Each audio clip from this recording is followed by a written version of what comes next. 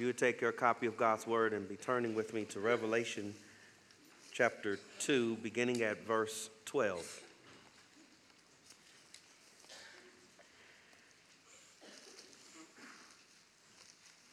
To the angel of the church in Pergamum write, the words of him who has the sharp, two-edged sword. I know where you dwell, where Satan's throne is.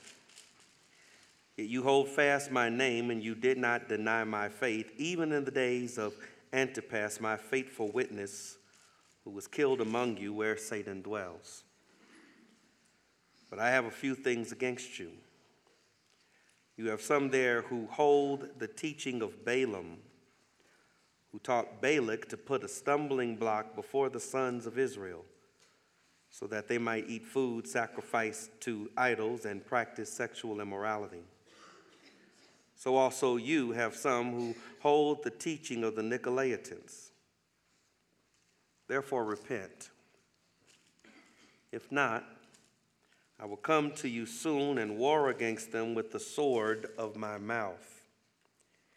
He who has an ear, let him hear what the Spirit says to the churches. To the one who conquers, I will give him some of the hidden manna,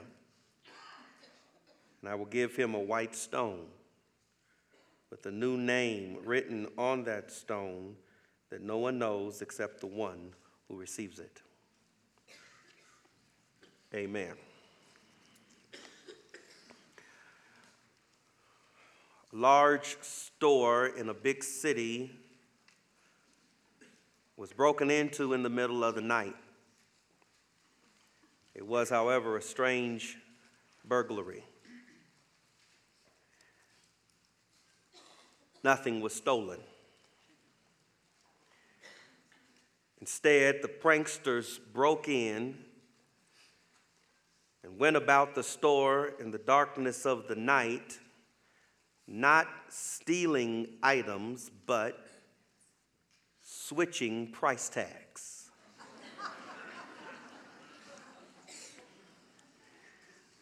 The next morning, when the store opened, chaos ensued. Priceless items are brought to the counter with small price tags, and cheap items are placed on the counter to be sold at great amounts because someone had changed the price tags.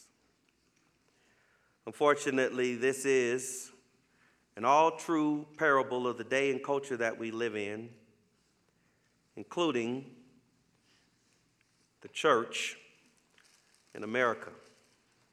Someone has shifted the price tags.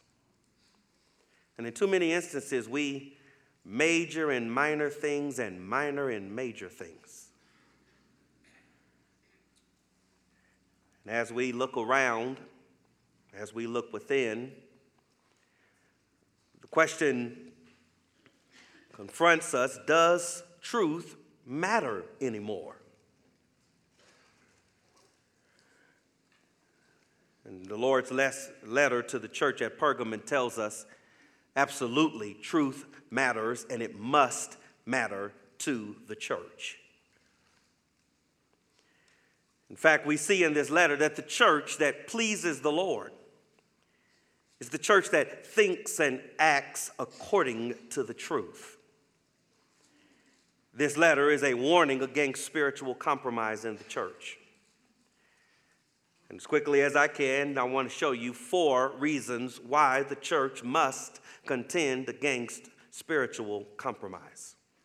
4 reasons why the church must contend against spiritual compromise. Reason number 1, the authority of Christ. The authority of Christ. Verse 12 reads, and to the angel of the church in Pergamum write the words of him who has the sharp two-edged sword.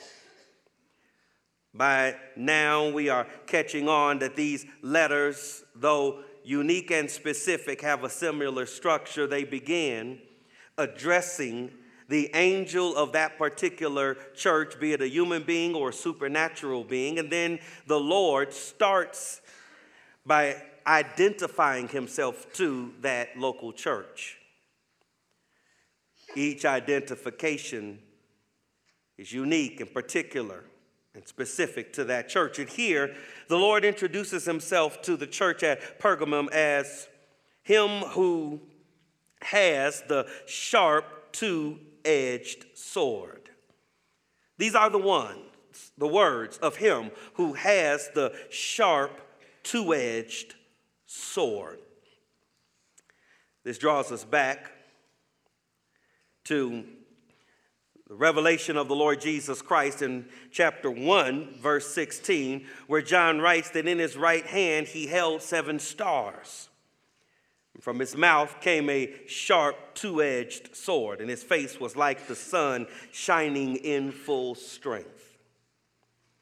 Here, the resurrected, glorified, reigning Christ addresses this local church and begins by this statement. These are the words of him who has the sharp, two-edged sword. This letter begins with an affirmation of the judicial authority of the Lord Jesus Christ. Here, Jesus presents himself as the one who is the final judge. Judgment is in the Lord's hands. This sharp two-edged sword points us to the authority of his word. This is no strange picture. In Scripture, God's word works like a sword. In fact, in the day of Pentecost, after Peter's message, the response of those who heard the word of God and the message of the risen Savior, we are told in Acts 2:37, they were cut to the heart. Paul writes in Ephesians chapter 6 that we are to stand our ground against the schemes of the enemy with the whole armor of God that has been provided for us. Specifically, chapter 6, verse 17, the sword of the Spirit, which is the word of God. And the writer of Hebrews in chapter 4, verse 12, says that the word of God is living and powerful and sharper than any double-bladed sword. Here in graphic language, the judicial authority of the Lord Jesus Christ is presented as he who has the sharp, two-edged sword. Two-edged sword. To address both sin within and Satan without. It is a sharp, two-edged sword, denoting the irresistible nature of the word and authority of the Lord Jesus Christ. Notice that these words are addressed not to the city, but to the church. He who is the judge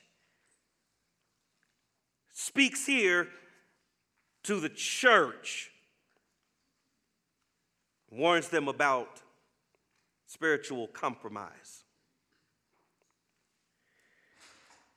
In the tribe that I grew up in as a believer, there has been, and even more so in these days, this constant emphasis on the importance of speaking truth to power. And emphasizing that that's what Jesus did in his ministry. He spoke truth to power. That is true, but as I hear so many of my colleagues that think the primary calling of their work is to speak truth to power after the example of Jesus, it seems that what they missed is that primarily when Jesus spoke truth to power, his concern was not political corruption, but religious hypocrisy. He was concerned about those who claim to know God. Here, speaking with judicial and authoritative language, the Lord addresses not the city of Pergamum, but the church within that city. It is a reminder that judgment begins in the house of God. So the first reason why the church must contend against spiritual compromise is the authority of Christ. He is the judge who has the last word. But then notice as well the reality of persecution. Verse 13, I know where you dwell. I know where you dwell. This is language the Lord speaks to these churches regularly. I know, I know, I know. I was called to pastor my first church as a teenager. And one of the blessings the Lord gave me in those early days was a sweet prayer warrior to be my secretary. She didn't view the church office as the church office. That was a glorified prayer closet for her. And she believed the Lord put her there to cover me in prayer. And as a young man with this big assignment, I just had members in those early weeks and months, maybe years, who were just self-appointed experts. And I just had series of meetings where they would just show up. I thought I'm ministering to them, and they'd come to tell me what I needed to do to lead the church. And there are times after those meetings, it's as if Sister Laverne could sense the heaviness. And she would just come in and remind me, as she regularly would, that opinions, Pastor, are like heads. Everybody's got one. Make sure you talk to the Lord about it. Everyone has an opinion, but only the Lord can say, I know. I know. He knows. And he says here, I know specifically where you dwell. Wherever you find yourself is no accident. God is providentially orchestrated, or as my daddy would say, he navigates the circumstances of life. And he knows where you are. He says to the church at Ephesus, verse 2, chapter 2, I know your works. Chapter 2, verse 9, he says to the church at Smyrna, I know your tribulation. And now he says to the church at Pergamum, I know where you dwell. I know where you live. And I know the circumstances of where you live. He notes those difficult circumstances. I know where you dwell, where Satan's throne is. With the symbolic language of the book of Revelation, of course, there's much speculation about the intended meaning of many of the statements and clauses and terminology used, and you'll find that here. Is this a reference to the political dynamics in the city of Pergamum, this being the center of a small kingdom? Is this a reference to cultural dynamics in the city of Pergamum? Is this a reference to the religious idolatry of the city? We can't land on any of these in a dogmatic way. But in a real sense, there may be the combination of all of these factors. The political power there, the cultural happenings there, the religious idolatry there, all work together to produce, in the language here of Satan's throne, a place where spiritual warfare constantly confronted the church.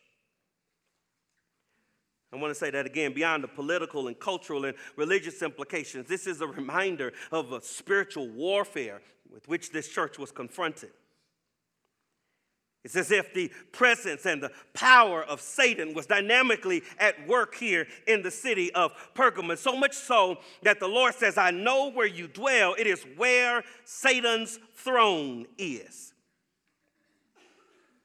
He may have visited Ephesus. He may have worked in Pergamos, but he lived here, or rather Smyrna, but he lived here in Pergamum.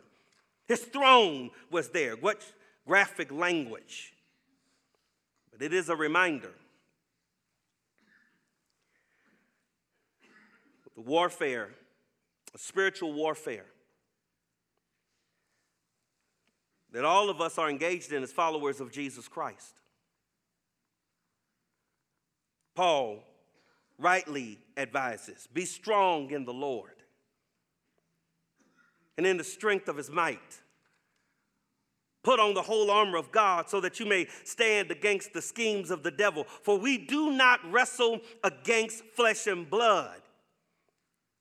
Ephesians 6, verse 12. Let me paraphrase that for you. People are not your biggest problem.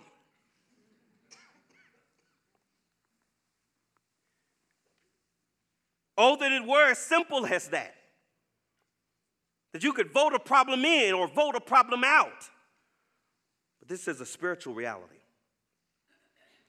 We're reminded of that as Jesus says to this church, I know where you dwell. It is where Satan's throne is. He knows their difficult circumstances. But note that in spite of their difficult circumstances, they maintain a steadfast devotion to Christ. I know where you dwell, where Satan's throne is. And without lingering there to explain that statement, he says, yet in the midst of that reality, you hold fast my name, and you did not deny my faith, even in the days of Antipas, my faithful witness, who was killed among you where Satan dwells. Oh, friends, do not allow your circumstances to govern your devotion to the Lord Jesus Christ. Jesus, though he will get to a few things that he has against him, again, as he does with the church at Ephesus, begins with words of commendation. This church faces difficult circumstances around them. There are political and cultural and religious forces that oppose their faith in Christ. And in a real sense, this makes up a spiritual warfare, but they will not allow their devotion to Christ to be dictated by the circumstances that they face.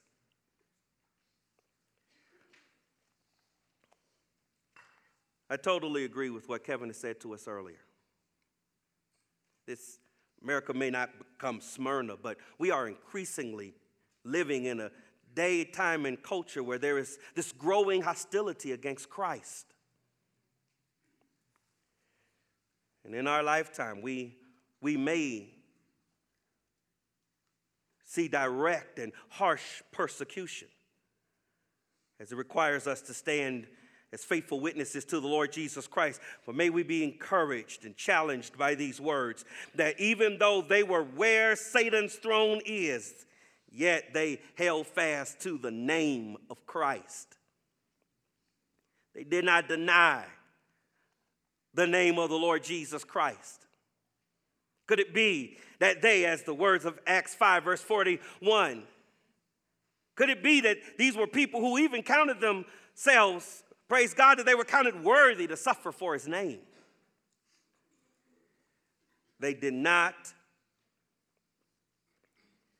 allow the circumstances to dictate their devotion. They held fast to the name of Jesus Christ and did not deny, he says, my faith. They stuck, they held fast, they kept a grip on the name of Christ. and the message, the truth of Christ and his saving work. Even, he says, in the days of Antipas, my faithful witness. We don't know much about Antipas outside of what this text tells us, but what we find here is important.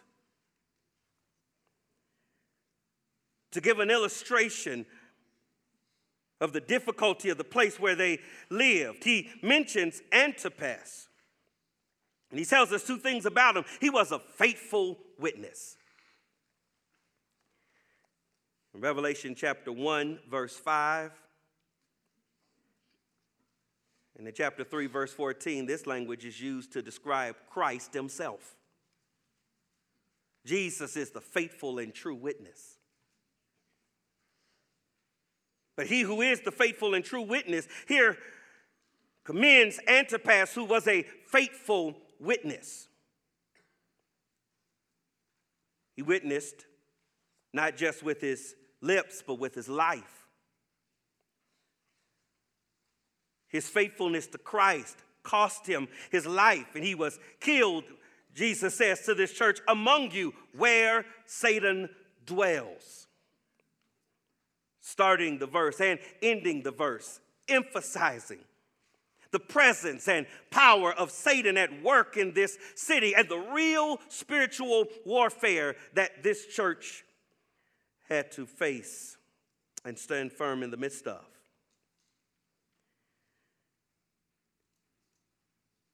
The reason why, secondly, then we must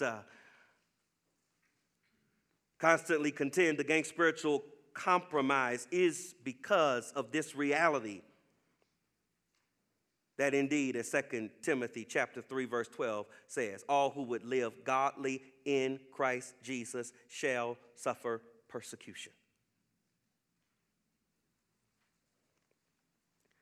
Thirdly, we must contend against spiritual compromise because of the perversion of sin.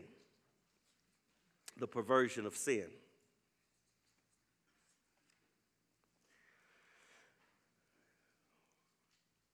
Whatever was going on in the culture of the city around them, the church at Pergamon apparently stood firm, but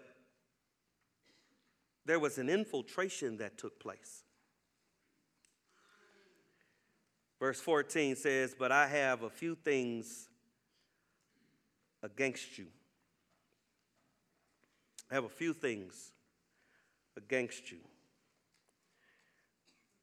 We saw last night, after much commendation to the church at Ephesus, Revelation chapter 2, verse 4, the Lord says to the church at Ephesus, but I have this against you.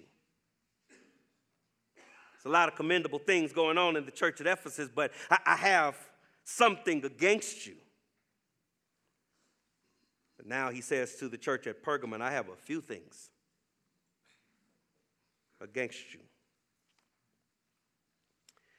You have some there who hold the teaching of Balaam, who taught Balak to put a stumbling block before the sons of Israel so that they might eat food sacrificed to idols and practice sexual immorality. So also, verse 15, you have some who hold the teaching of the Nicolaitans.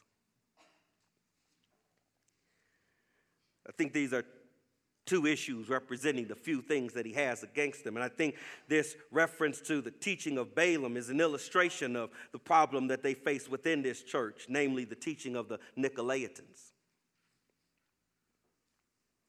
Remember Balaam? As Moab was in constant conflict against the people of God, Balak, the king of Moab, has a scheme to overcome the people of God.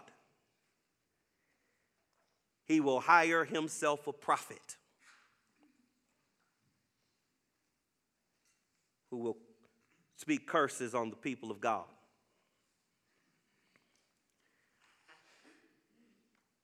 But God restrained Balaam. And every time he sought to curse God's people. He instead blessed God's people.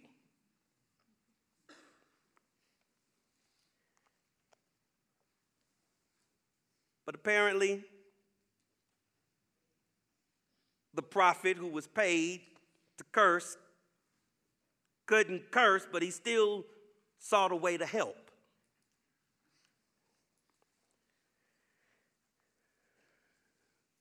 And what we find here is that in a real sense, when Balaam could not curse the people of God, he showed Balak how to corrupt the people of God. It's as if when persecution wouldn't work, perversion would. And as a result, the text says, Balak put a stumbling block before the sons of Israel so that they might eat food sacrificed to idols and practice sexual immorality. The story of Balaam and Balak is recorded in Numbers chapters 22 through 25, but later in the end of that passage, chapter 31, verses 15 through 16, shows us how Balaam and Balak conspired to undermine the people of God from within when they could not overthrow the people from without. And though the connection between that Old Testament story and this New Testament reality may not be perfectly clear, the big point is obvious. That there are times when if the devil can't kill a church, he'll join it.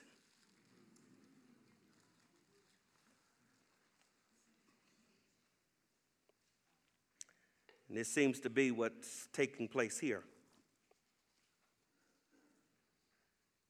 Verse 13, they stood fast in the face of persecution, but inward corruption and perversion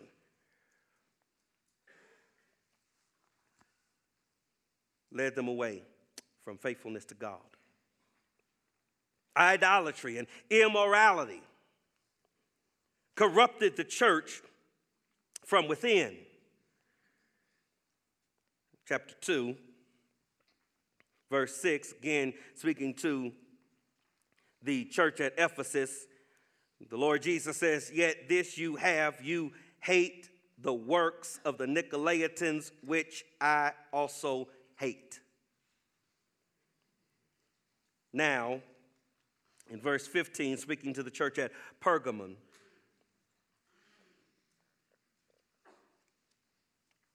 we shift from their deeds to the teaching of the Nicolaitans and the connection to the teaching of Balaam. Seems to indicate that whoever these Nicolaitans were, that their teaching led to error and idolatry and immorality that was leading some away from faithfulness to the Lord. The warning here is for the church to stand guard against spiritual permissiveness. If the enemy cannot curse, he will corrupt. If persecution does not work, perversion will. If he cannot kill the church, he will try to join the church.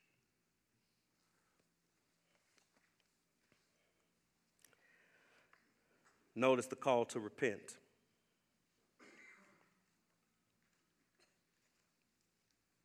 Verse 16.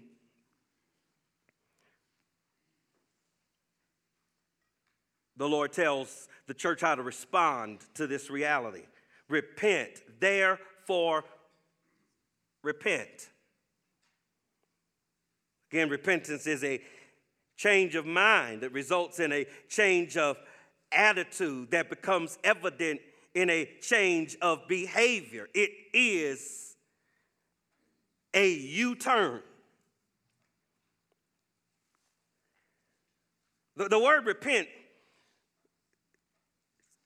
is often a missing word in the lexicon of the contemporary church. Well, I guess it's hard to talk about repentance if churches are afraid to talk about sin.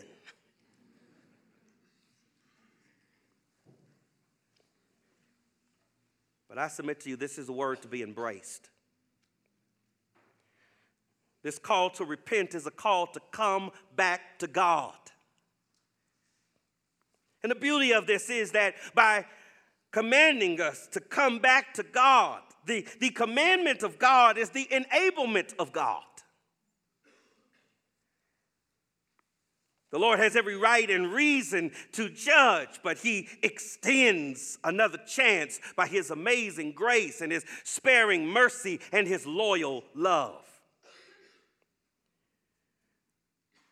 You have allowed some in the church to compromise the purity of the church, the integrity of the church, the truthfulness of the church. But repent.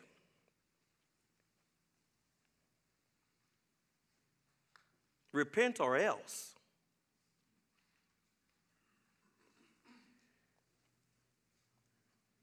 I'm commanding you to repent.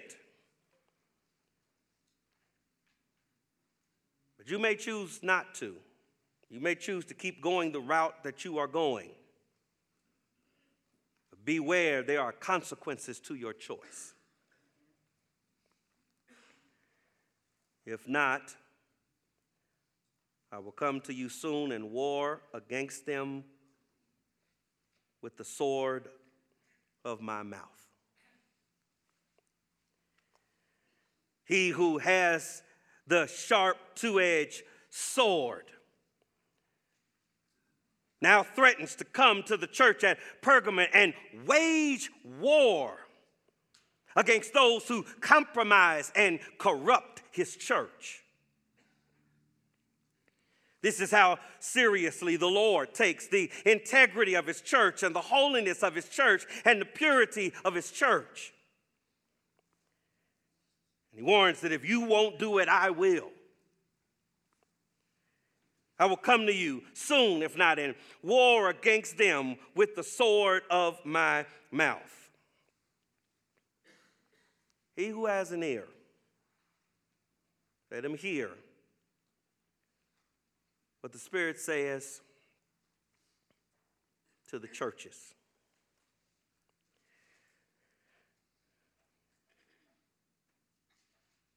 We haven't leaned on this too much in these opening letters, but this is the Lord's call to every church. Hear. He that has ears to hear, let him hear. And hear represents more than hearing, right? To hear his voice is to heed his command. Hear, if anyone will hear my voice, if you have ears to hear, hear. We parents know how this dynamic works. Mom or dad tells the child to do this or that, only to discover that the child has not done what the parent has said. And so the parent asks, "Did you hear what I said?" The question has nothing to do with whether or not the child actually heard it, right? The question assumes that if you heard what I said, you would do what I instruct. And the rhetorical question suggests that the only reason you didn't do what I told you to do, you must didn't hear what I said.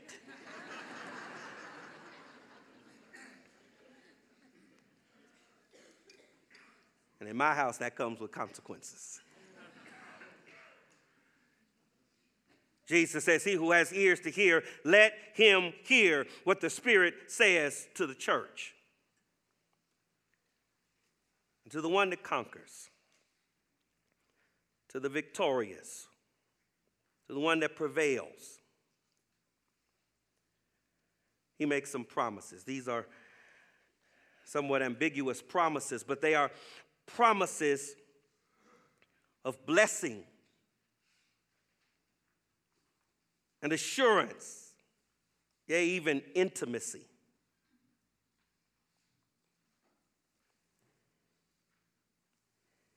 In the place where Satan dwells and his throne is, Jesus says, if you will be faithful to me, I give you the assurance that I am with you. I am with you. I will give you some of the hidden manna.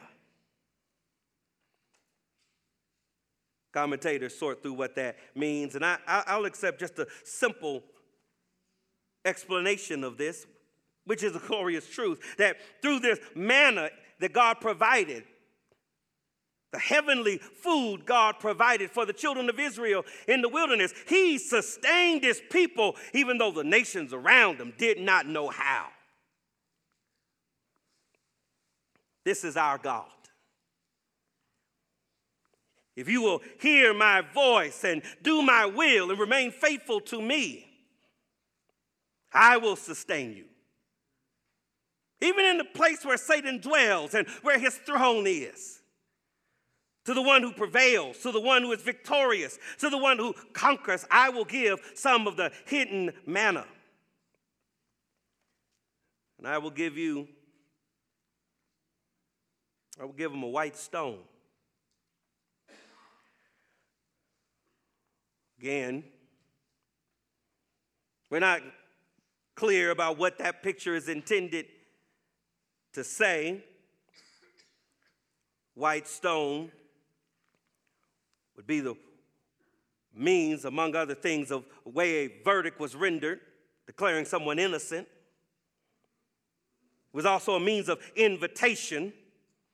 Again, I think this is a picture of blessing and assurance and intimacy, made all the more evident, I believe, by his next statement. I will give him a white stone with a new name written on that stone that no one knows except the one who receives it. Later, in Revelation chapter 19, verse 12, Jesus is described this way. His eyes are like a flame of fire, and on his head are many diadems, and he has a name written that no one knows but himself.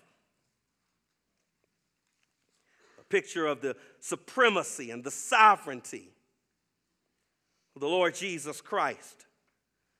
For here he promises to the one that conquers in Pergamon, I will give him a new name, written on the stone that no one knows except the one who receives it. The passage begins with a warning about the reality of this church that lived where Satan's throne is. It ends with these promises of God's favor and assurance and intimacy in Christ. A new name. No one knows except the one written on it.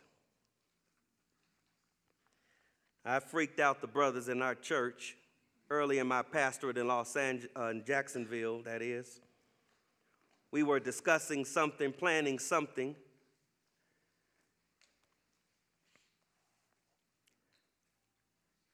And I said, no, that sounds like a great idea. I'm in. Let me check with Christopher. And they said, well, that's fine. And then one of the elders, Wes, said, wait, what? Who is Christopher? And why would you need to check in with whoever he is about this? Well, since you asked, I'll tell you, Christopher is my wife, I told him. And yes, there's a story behind this. I just show affection to my wife with nicknames in terms of endearment. And we served and lived in Los Angeles with family and friends and people we had known all our lives, and they just constantly intruded on my intimacy. My wife's name is Crystal. And abbreviating it, I called her Chris. Until I showed up for family events and heard family members calling my wife Chris. And we get to church, and friends at church are calling my Crystal Chris. I told her I didn't like it, and it was too late to stop it, but I knew how to respond. I said, since they've taken the shortened name, I'm an extended. And I said, I wonder what, I'm going to call you Christopher, and I dare them to call you that. And now around family and friends, as they regularly hear me call my wife Christopher, they know that's my affectionate way of saying she is mine. She's my Crystal. She's my beloved. Jesus says here, I know where you are. I know where you are. And I know the difficulty of your circumstances. And I know that you dwell where Satan's throne is. But remain faithful to me. I will bless you. I will smile on you. I will give you the assurance that you are mine and that I care for you and that my blessings are on you, no matter where you find yourself, no matter where you have been assigned, no matter what the difficulty is. Glory to God. Father, thank you for your word.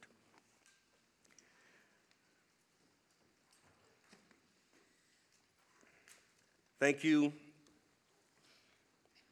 for the challenge to submit to your authority in every sphere of our lives and our work.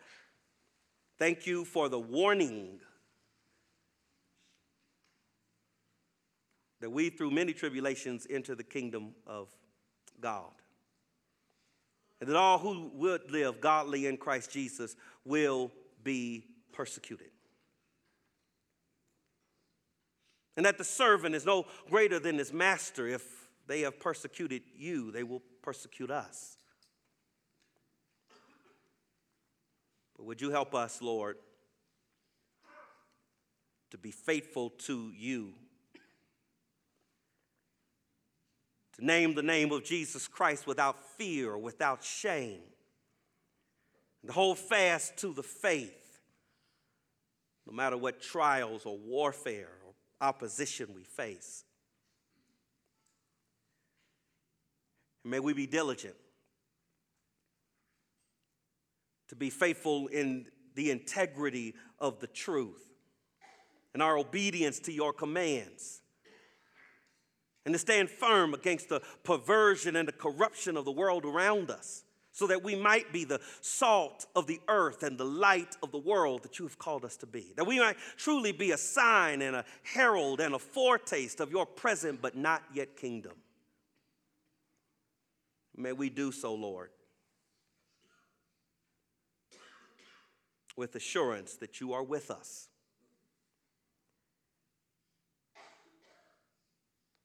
Casting our cares on you because you care for us. Trusting that you reign over us. We praise you for it in Jesus' name. Amen.